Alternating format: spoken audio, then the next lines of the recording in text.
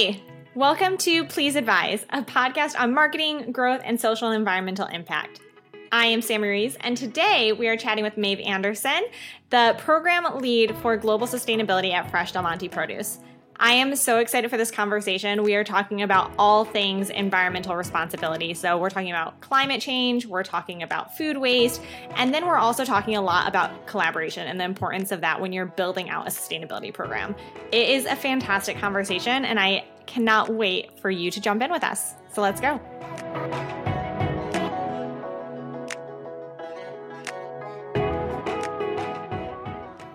Hi, Maeve. Welcome to the show. I'm so glad you're here and could join us today. How are you doing? Good. Hello. It's great to see you, Sam. Yeah, always good to see you. I would love for you to just introduce yourself to our listeners today. Give them a bit of a background of who you are. Perfect. Okay. Hello. My name is Maeve Anderson, and I'm the Global Sustainability Program Lead at Fresh Del Monte Produce. So I've been in this role for around 2 years. Before that, I was in school. I studied sustainable agriculture and climate science at Cornell University. So it's been a great experience working with Fresh Del Monte Produce and really digging into agriculture in particular. And we focus on all sorts of things in the sustainability program that we'll touch on today. But that's my brief intro of where I am now. No, I love it. And what a difference from Cornell to Miami, where Fresh Del Monte it's been located. A big change. We're in Miami now, and it's been really great, to work at a big agricultural company. I focused back in school. I researched more about land conservation, so I used to work at the Cornell Lab of Ornithology. So I was a little more bird focused back then. But now, really diving into agriculture, it's been fascinating to see the scope of impact you can have at such a big company. So it's exciting to talk about, and I'm looking forward to digging into the details today. Yeah, I mean, honestly, when we think about sustainability, like agriculture is truly one of those topics that there are so many elements and so many aspects, and to your point, like ability to make an impact, right? So I would love to just hear about your experience, like diving into this world of sustainable ag. Like, give me the DL. Okay. So essentially, we, as you mentioned, there's a lot going on. So, when we look at Fresh Del Monte Produce, we own our farms around 50%. We own around 50%. We source third party. So we're thinking about sustainability on the actual farm.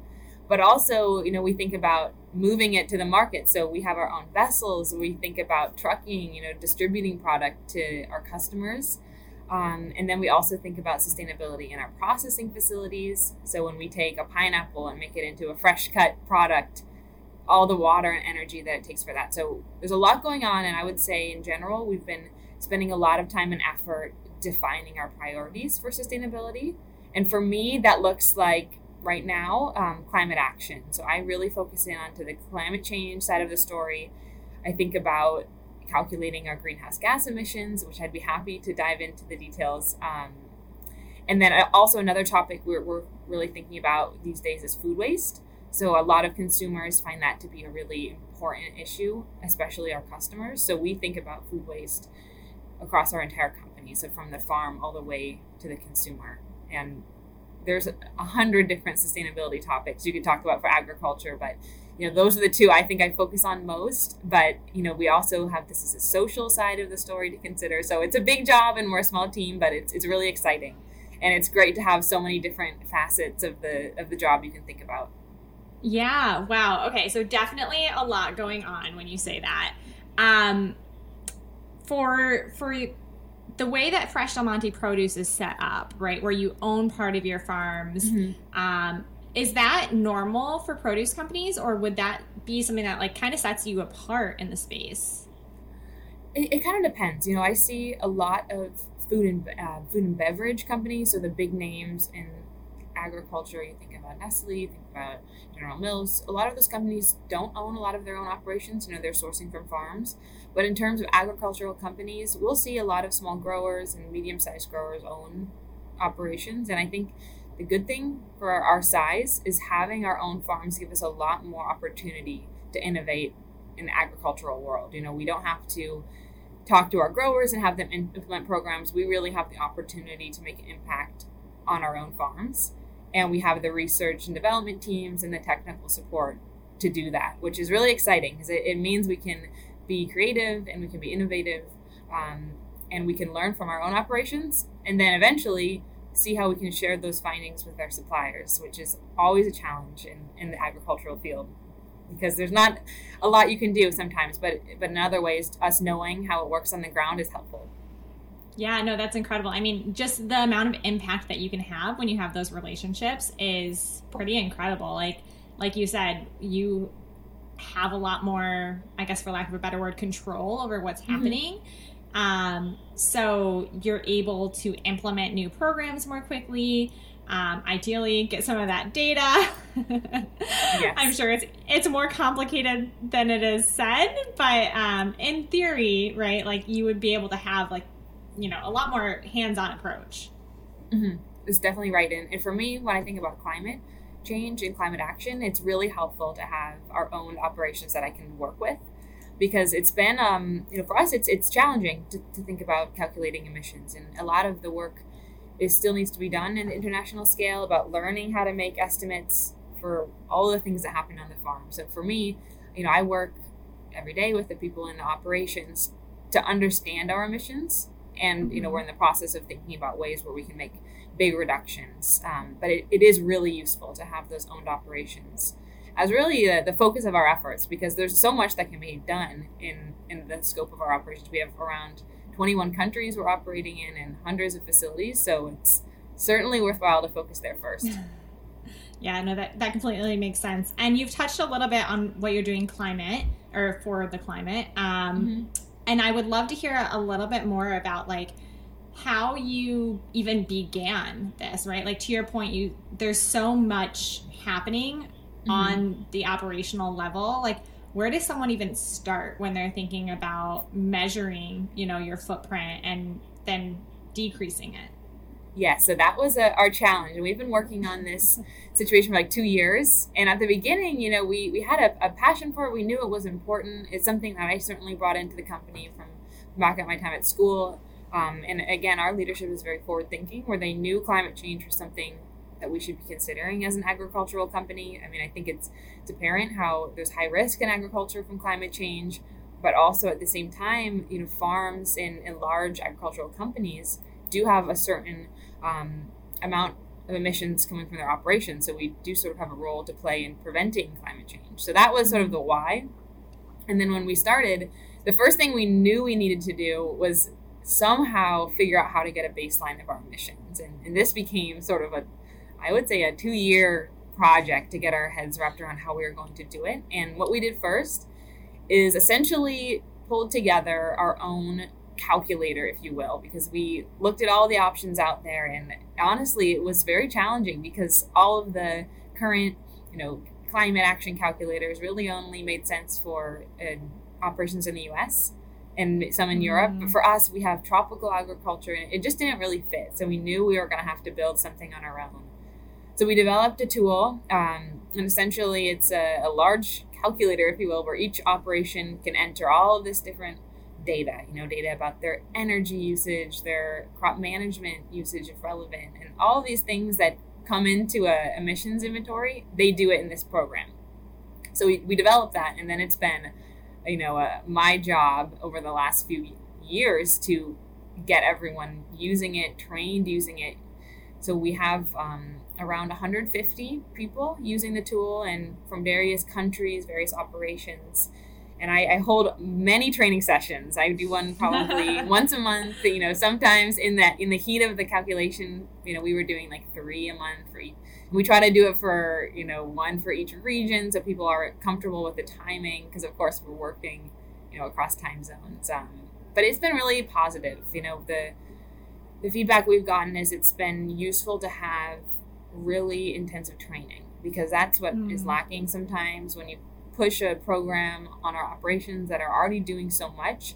They need the support from corporate, and they need the support from us to really make sure that they understand why and how they're going to make the calculation. So that's been a long journey, but it's been, I think, really positive, because at this point we've finished 2 full inventories for 2019, and then this year we finished just now at 2020.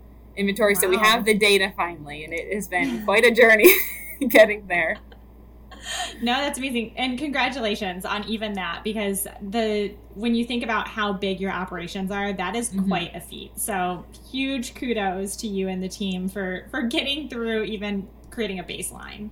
Yeah, and that was a challenge. We knew it was going to be difficult, but I think as we went, we realized how many facilities, how many little tiny details that all add up. And I think, we found it to be a great success even to have every single facility reporting. And as we go, we're getting better and better at making sure each data point is correct and calculated in the same way. And it's continuous improvement, but at least we feel comfortable with our baseline. And that's the beginnings of the reduction side of the story. Right. And you mentioned this a second ago, but you said when you talk to the operations, it's important to explain how they're going to measure, but also why. Do you want to elaborate a little bit on that why factor? Sure. So when we decided to make our calculation strategy, there's a lot of options. And one option is to make estimates from the corporate level. So go down and assess, how much we're purchasing, how much we're using. But we decided against that. We really wanted to make sure every facility was involved in the calculation so they could see at the end of the day, okay, here are my emissions for my facility.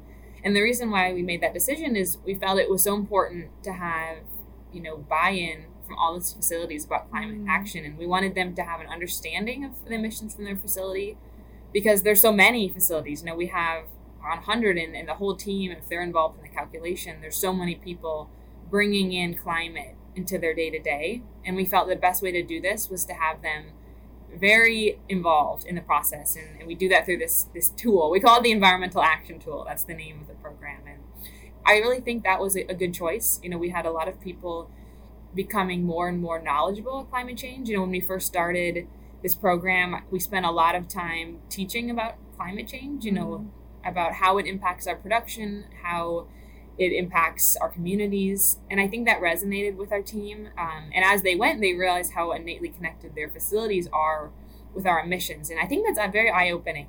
A lot of times you don't realize that your day-to-day is connected to these larger global environmental and social issues. So that was really a big part of the program. And then later on, this December, we decided to commit to the Science-Based Target Initiative. So essentially, and we can talk about that because it was pretty exciting. It was really a big step forward for us, but that helped us really get people to understand, okay, this is a big deal for our company. This is going to be part of our global strategy. It's not just something I have to do in my facility. Yeah, wow. That's a huge step. So, a lot of companies, big and small, right, are probably at similar stages to where you were before you went down this baseline and developed your baseline, where they're like, we know we have emissions. Yeah. We have no idea how many, we can make guesses, but the idea of tracking it is overwhelming and measuring it is overwhelming, and we don't even kind of know where to start, right? It's a lot. So when you first were in this stage, when you were first okay, we need to develop a baseline, what was the very first step that you took? What was the very first thing that you decided to do in order to get to where you are now? So I would say it helped us in some ways that our facilities really drove the effort in the beginning. We have our largest agricultural operation. So one in Costa Rica for banana, and then now one in Costa Rica for pineapple. They actually engaged with the carbon neutral certification. So I believe the first one was around 2015. So they've been working for a very long time, far before I even joined the company on climate. And so they were able to make a calculation of their emissions and then certify against our natural areas. So essentially in these operations, we have forested areas in and around our operations. So around 10,000 hectares, which is quite a lot. It's around 26% of our owned land globally, conserved for wildlife, for biodiversity. So there's been a strong legacy of that conservation spirit. And the team realized that from those natural areas, they could certify as carbon neutral because the amount of emissions that are occurring in their facility are less than the amount of emissions that are taken in by the trees, which we don't need to dig into the science there, but really, trees sequester carbon dioxide from the atmosphere, and you can make the calculation and compare the two. So they were certified carbon neutral. And I think that was a big moment for the company, that climate action, is important. It's something that can signal to our customers that we're forward thinking on sustainability. So when we decided to do the global baseline, we already had that tradition in our company. We already knew that our biggest agricultural operations were very familiar with how to make these calculations.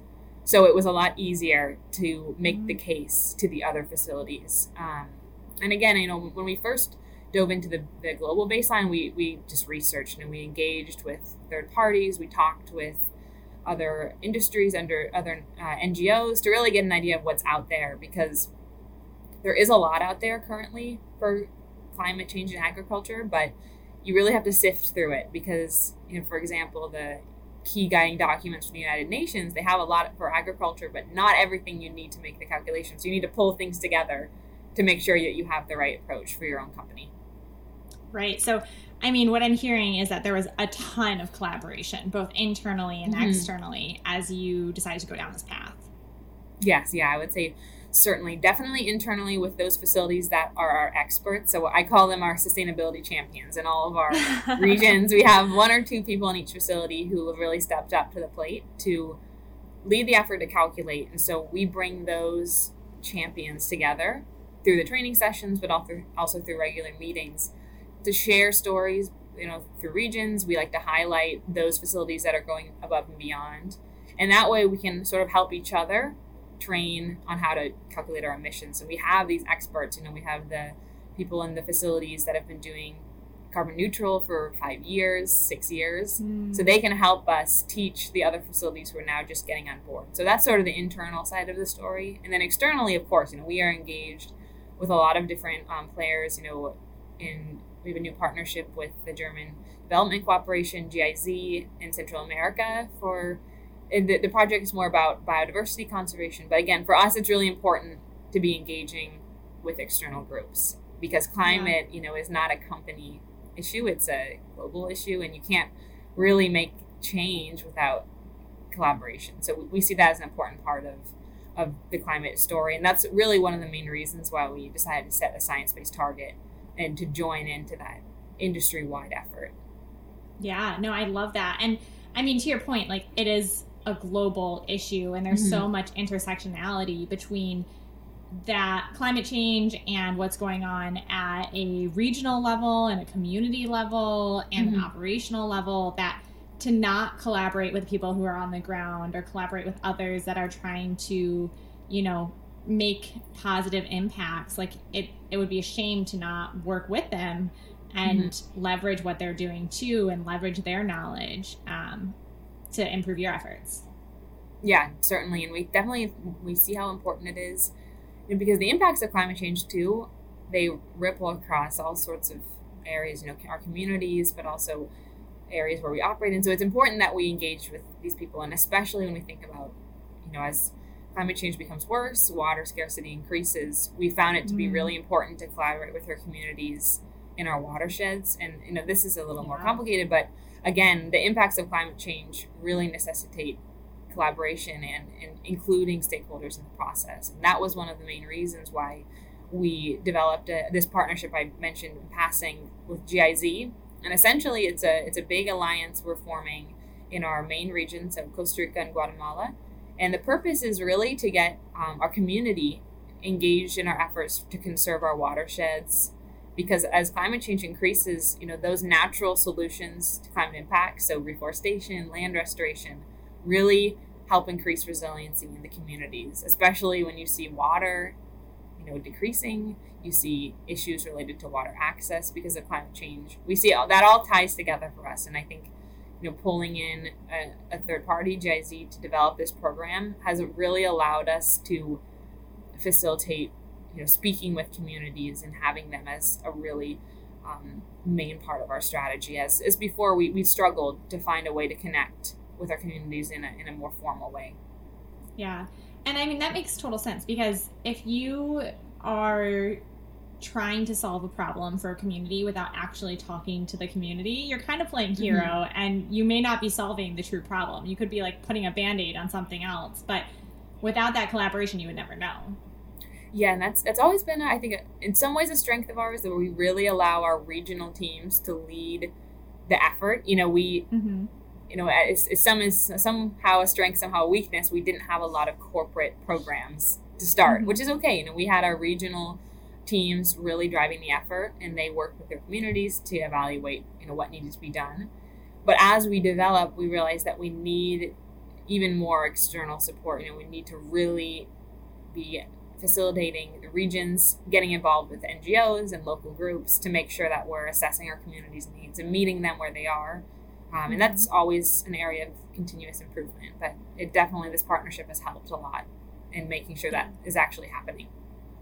Well, that's incredible to hear, and super exciting about the science-based targets. So you joined that, you said last year?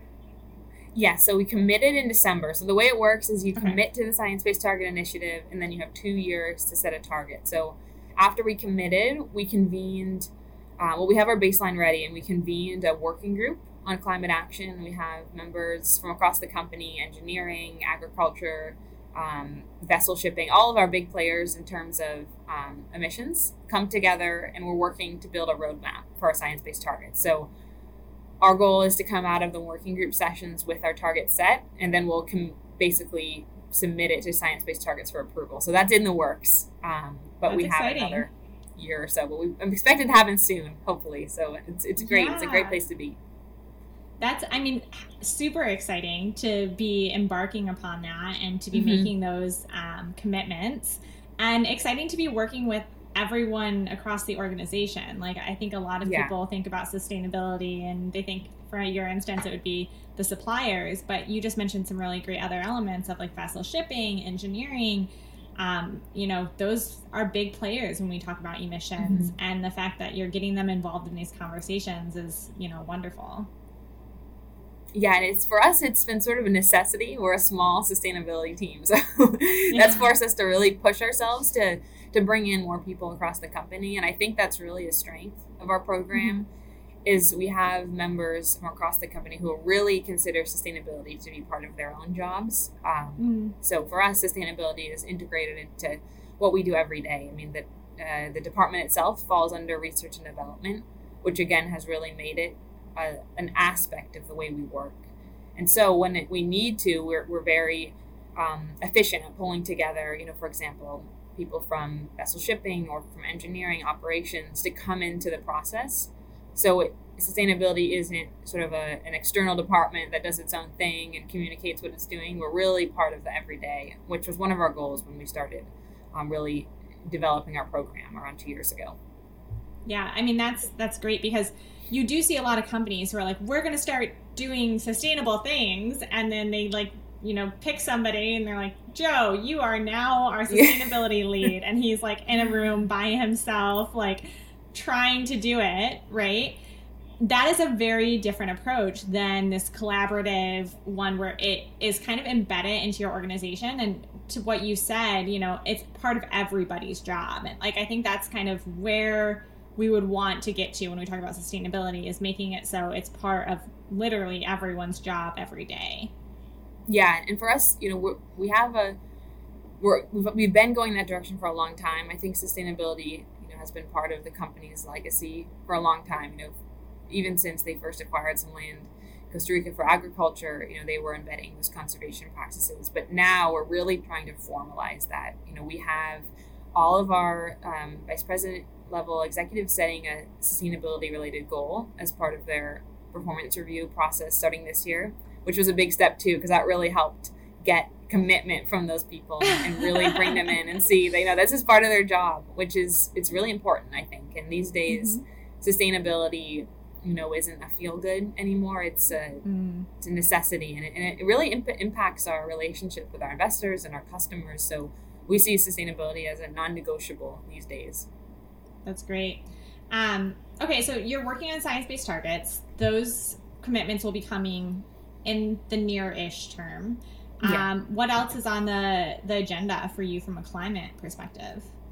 So for us right now, that's our main priority. We're working to develop our next CSR coming out in August. So that's been a lot of effort, as always, which is really exciting. And as part of that process, we're re-looking at our sustainability goals.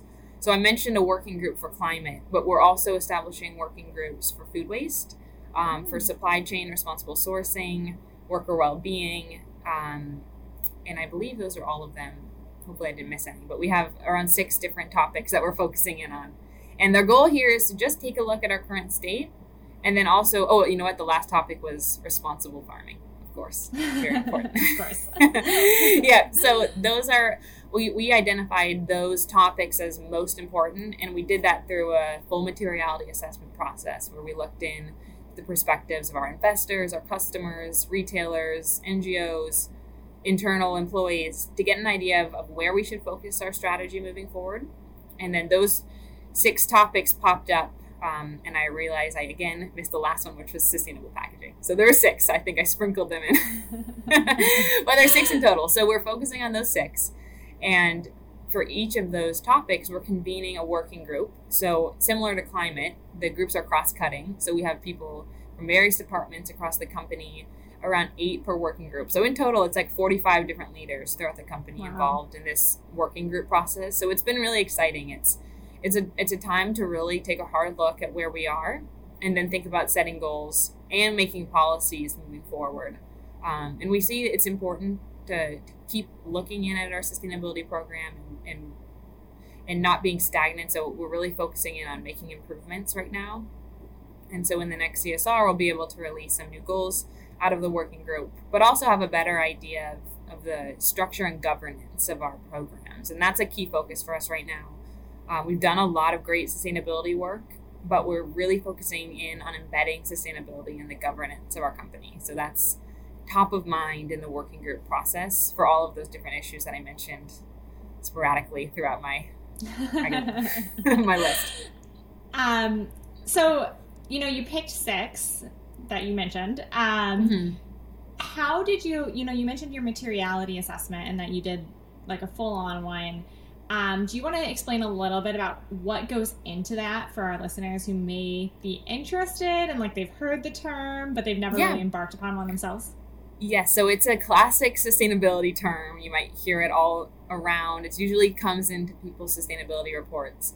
And really what it is it's a way to get an accurate look at what your stakeholders think of your sustainability program and where they want to go. So it's composed of a surveying process, but also some actual interviews, and you select a subset of your stakeholders. So for us, we really thought about our key customers, so key global retailer customers that we're selling our product to. We thought about key industry associations that we're involved with to get an idea of where the industry is looking. We also involved some understanding of how we're scored by our investors for ESG, environmental social governance ratings. But really importantly is our employees. So we surveyed our employees, our leadership.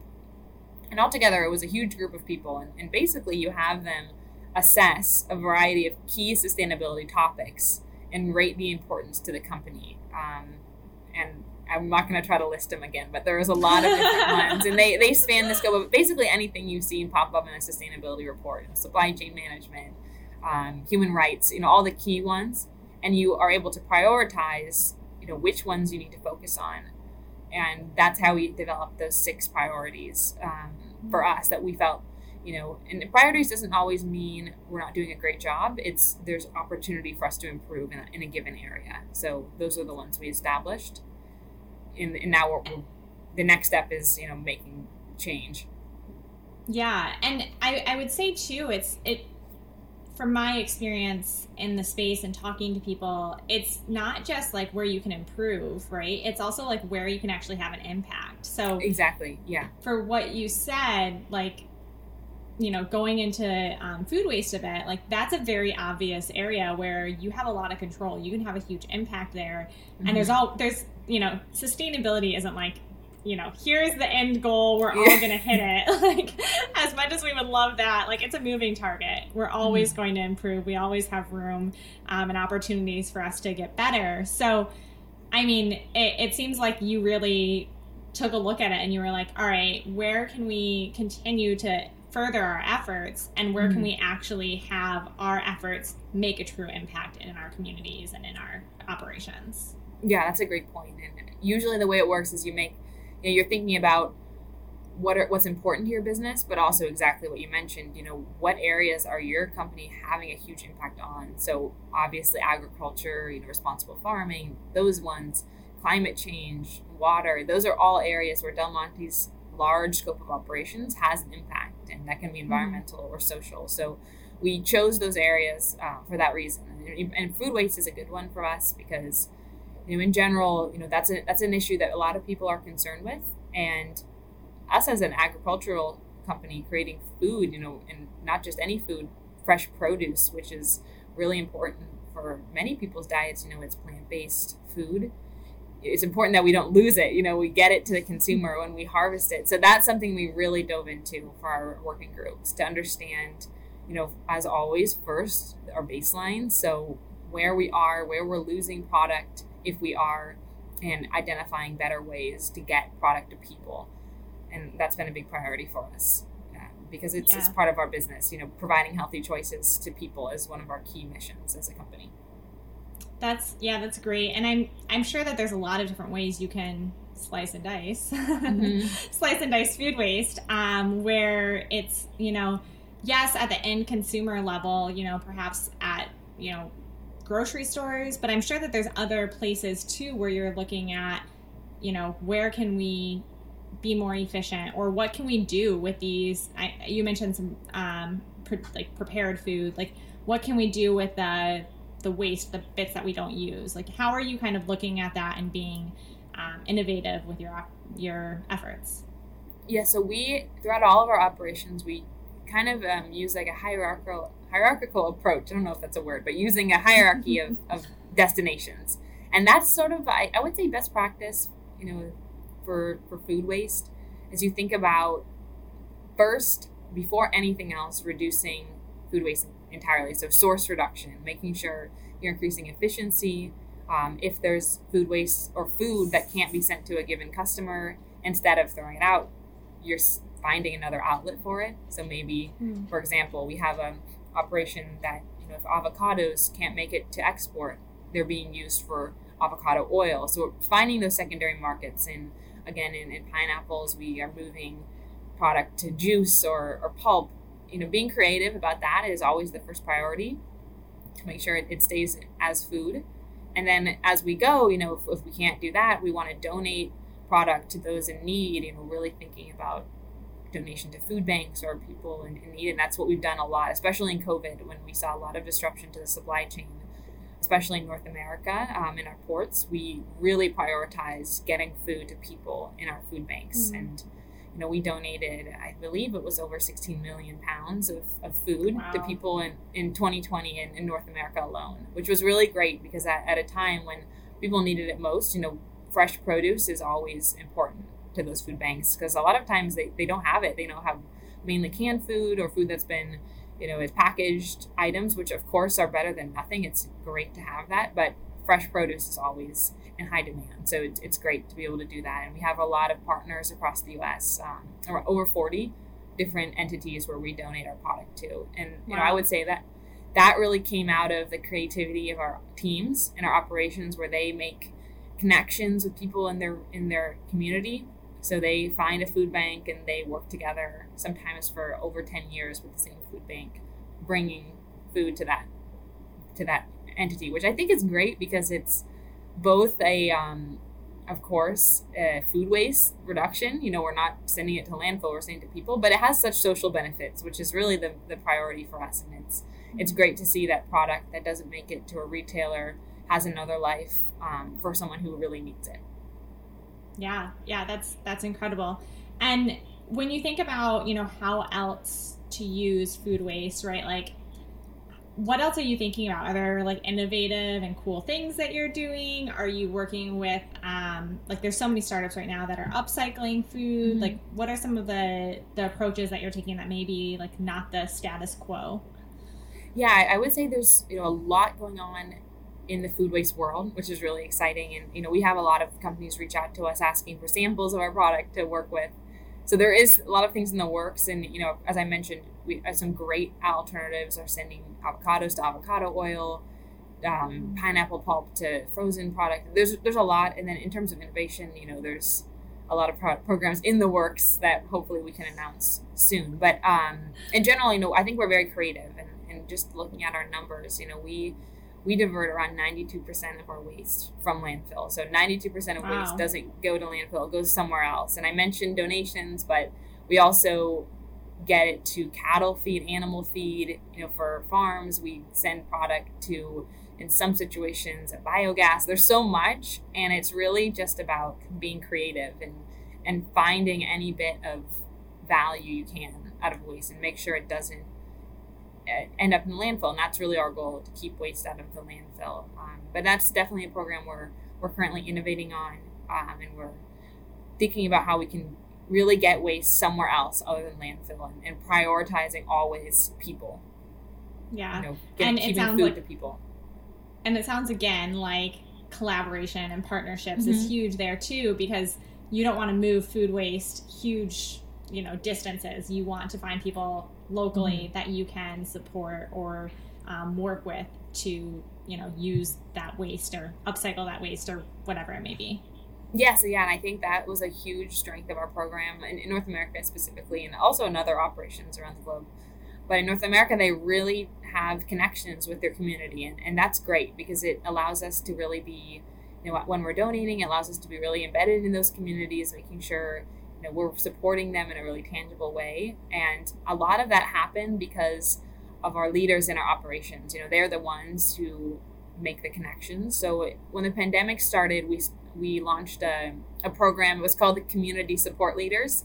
So we started with our ports, and we basically nominated one person in the facility to be the liaison between Del Monte and then the community. And their job was to make sure we had connections, that we could bring our product to those in need, that they were looking around the community, finding the food banks, finding the food drives. And I think that made a difference. It really became a source of passion for our teams. And, they did incredible jobs in really times of crisis, connecting product to those who needed it most. Yeah. And I think, again, having that collaboration internally, and allowing your team members to feel the impact that they're having on the community and on different people's lives, that must get you so much buy-in from your teams to keep moving and pushing this forward. Yeah, I think for us, it's always, when we can, we make the programs a facility level or bottom-up approach. We really like the way our teams dive into the effort. It doesn't always come from corporate. In fact, it rarely does. It usually comes from our team members, their passion for sustainability, and it wouldn't work if they didn't, because we're tiny. It's only a few people in corporate doing sustainability. But if you think about our whole company, we have passionate individuals across the globe. So it's a big community of sustainability champions that really make it part of their job, which makes us succeed in a lot of our programs in a way we couldn't if they didn't have that passion. Yeah, that's incredible. So final question for you. As we have a lot of listeners who are starting businesses or own small companies or smaller companies, and they want to create their own sustainable either pillars or be really sustainable from the get-go, what advice would you give to someone who's just getting started in this space and really wants to make a difference? I think that's a great question. And I would say for me, I think it's so important to really do your research, find out what's happening and what's already been done, what the leaders are doing, because for sustainability, the great thing right now is that it's all happening and there's so much going on.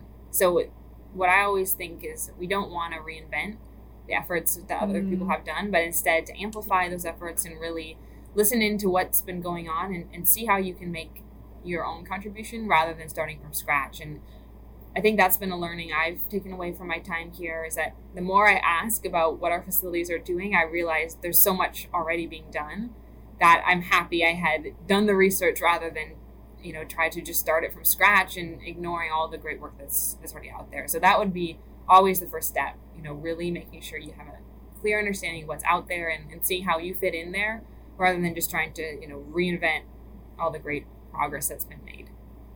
Yeah, I mean, and I think that's huge too, right? Like not even if you don't have your own facilities, even if you're not a huge company that's working with a bunch of different operations, but just talk to the communities, talk to people who are on the ground, the people that you want to support, see what they're already doing. And you amplify is like the perfect word for it, right? Like how can you amplify that? How can you create a platform to help, further their efforts? So I absolutely love that. So thank you. This has been a fantastic conversation. As always, Maeve, how can people stay involved, stay in the loop with what you're doing and what Fresh Del Monte Produce is doing? So we are active on LinkedIn, Twitter, Instagram, and our sustainability website. So maybe we can put the link in somewhere. But in general, Definitely. we communicate our programs and excited to share as we progress. Because for us, it's a journey, and we're really in the beginning. So there's a lot of great things that are still yet to come. Yeah, I think for all of us, it's a journey. Yeah. We're all going to be constantly working towards that constantly moving target. So you are by far not alone on that. Well, thank you again, Maeve. It was such a pleasure to talk to you. And I hope we get to talk again soon.